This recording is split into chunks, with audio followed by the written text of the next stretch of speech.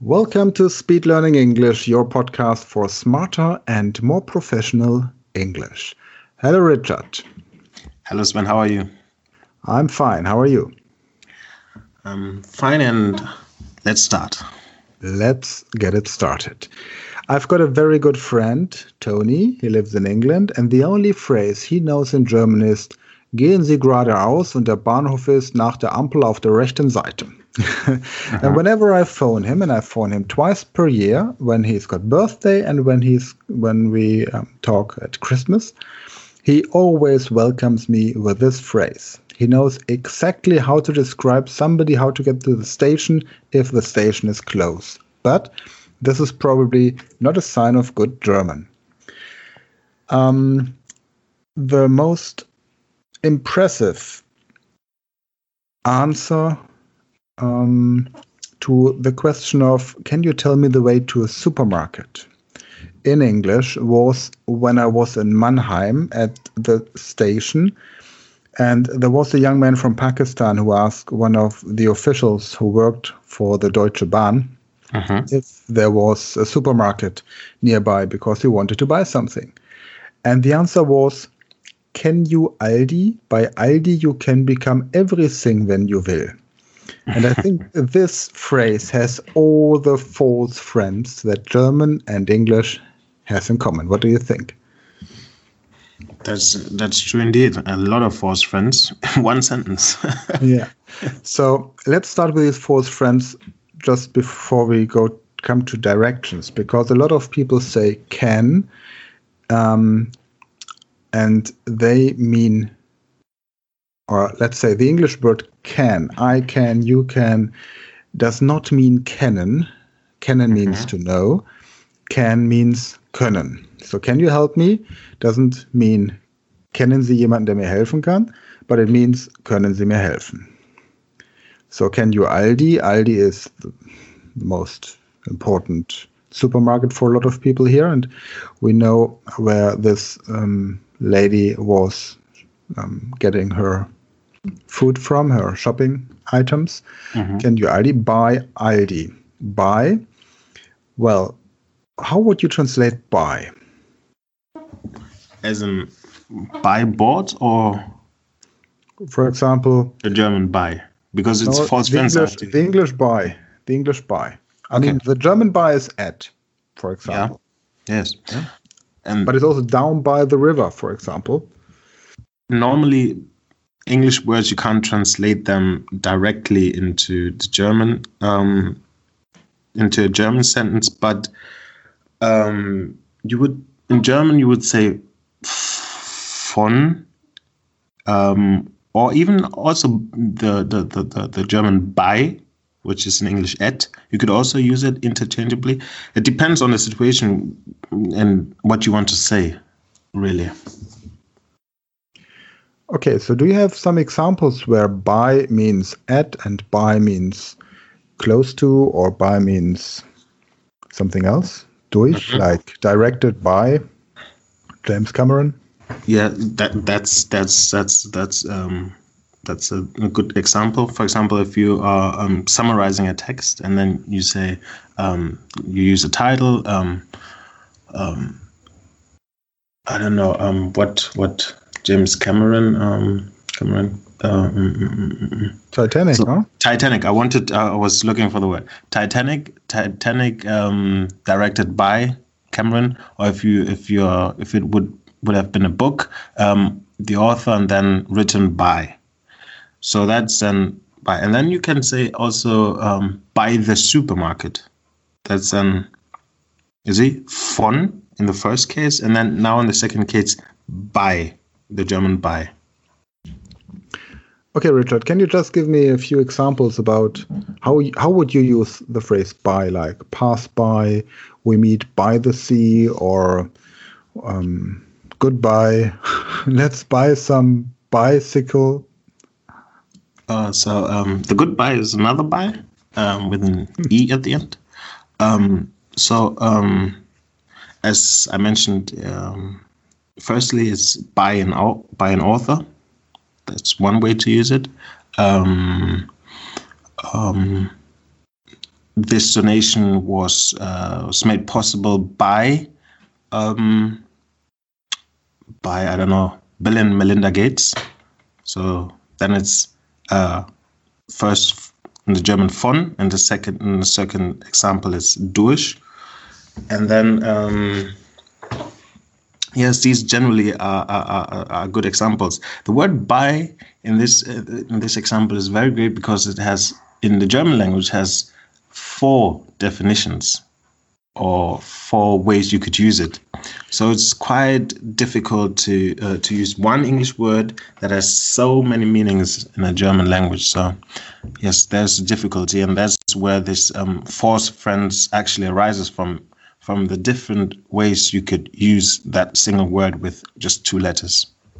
And it also makes it clear that it doesn't make any sense to just learn words like on a vocabulary list to learn them by heart. You always have to learn the context and understand how it feels. Sometimes you say a phrase and you feel that something is wrong in this phrase, and you don't know really what it is. So once you got this feeling for grammar or for those small words in a language, then you're on the right way. By the way, right way. So if somebody asks you for directions, I mean, we have left and right and straight ahead and straight on and pass by the museum, cross the road, cross the street, take the next roundabout. But how would you ask somebody in the street for direction? Do you do it anyway, or do you always use your smartphone to have a navigation? Generally, nowadays, I use my smartphone. And I think it helps a lot of people who are very, not very, but who are introverts. So they don't like to speak to people they don't know. But if you are in the situation where you really need to ask somebody for the direction, I would always start the sentence with "excuse me," because you have to be polite. You have to understand in that situation you want something from somebody you don't know. So the best way in order to get the result that you want, the correct direction, is to appear polite or be politely, right? So you ask, "Excuse me, how do I get to, for example, the railway station?" In our case, we want to go to the railway station. And or if you want to go to the nearest post office, then you can also ask, "Where's the nearest post office, please?" But I always understand that "excuse me" at the beginning and "please" at the end. You want to be polite. So, "Excuse me, how do I get to the railway station, please?" "Excuse me, where's the nearest post office, please?" That's how you would start and structure the sentence. Okay, so in our online course, the online course of the Speed Learning Academy, Power Training English for Germans, we have one part where we talk about directions as well. And one exercise, we have a lot of exercises in this course to train the practical use of the language. We tell people, go out in the street and ask for directions. Provocate situations where you can ask for directions. Even if you live in Germany, you have to train. And we assume that 50% of the people that you meet in everyday life are able to speak English with you. The younger, the better. Or if it's a business person, then it's very likely that this person can respond in English. So then ask for directions by, "Excuse me, where can I find a supermarket," for example. And once this person has moved around the corner, go and get the next person and ask the next question. "Excuse me, how do I get to the supermarket?" Even if you know where the supermarket is, just to avoid your shyness or just to train talking to people. The idea is to provocate situations in which you ask people and to listen how they describe the way, even if you know the way, but just to train conversation in English with other people. And whenever you are in a foreign country, I also recommend people to really ask people in the street instead of using their smartphones to get the navigation system. And interestingly, what happens is people, when I do this, people always ask me, do you have a smartphone? I can show you how you can find the way using your smartphone. It's incredible. Yeah, young people take out their smartphone. They, even if it's 400 meters, I know exactly where it is. I know the supermarket is 400 meters straight ahead, and they take their smartphones because they really don't know how to describe it. Yes, but it's also human nature. We tend to take the option where we are in our comfort zone, and I always say that the brain it's not a muscle, but we have to think about the brain as a muscle. If you oftentimes train it, your muscle will get bigger. So in the sense of the brain, if you get out of your comfort zone and approach this method that Sven just used, your brain will get attentive to it and it will stimulate it, and your English for giving direction will be better. That's right. And also understanding somebody who speaks English, because talking to people in the street also means that they have different accents or different dialects or different ways of pronunciation.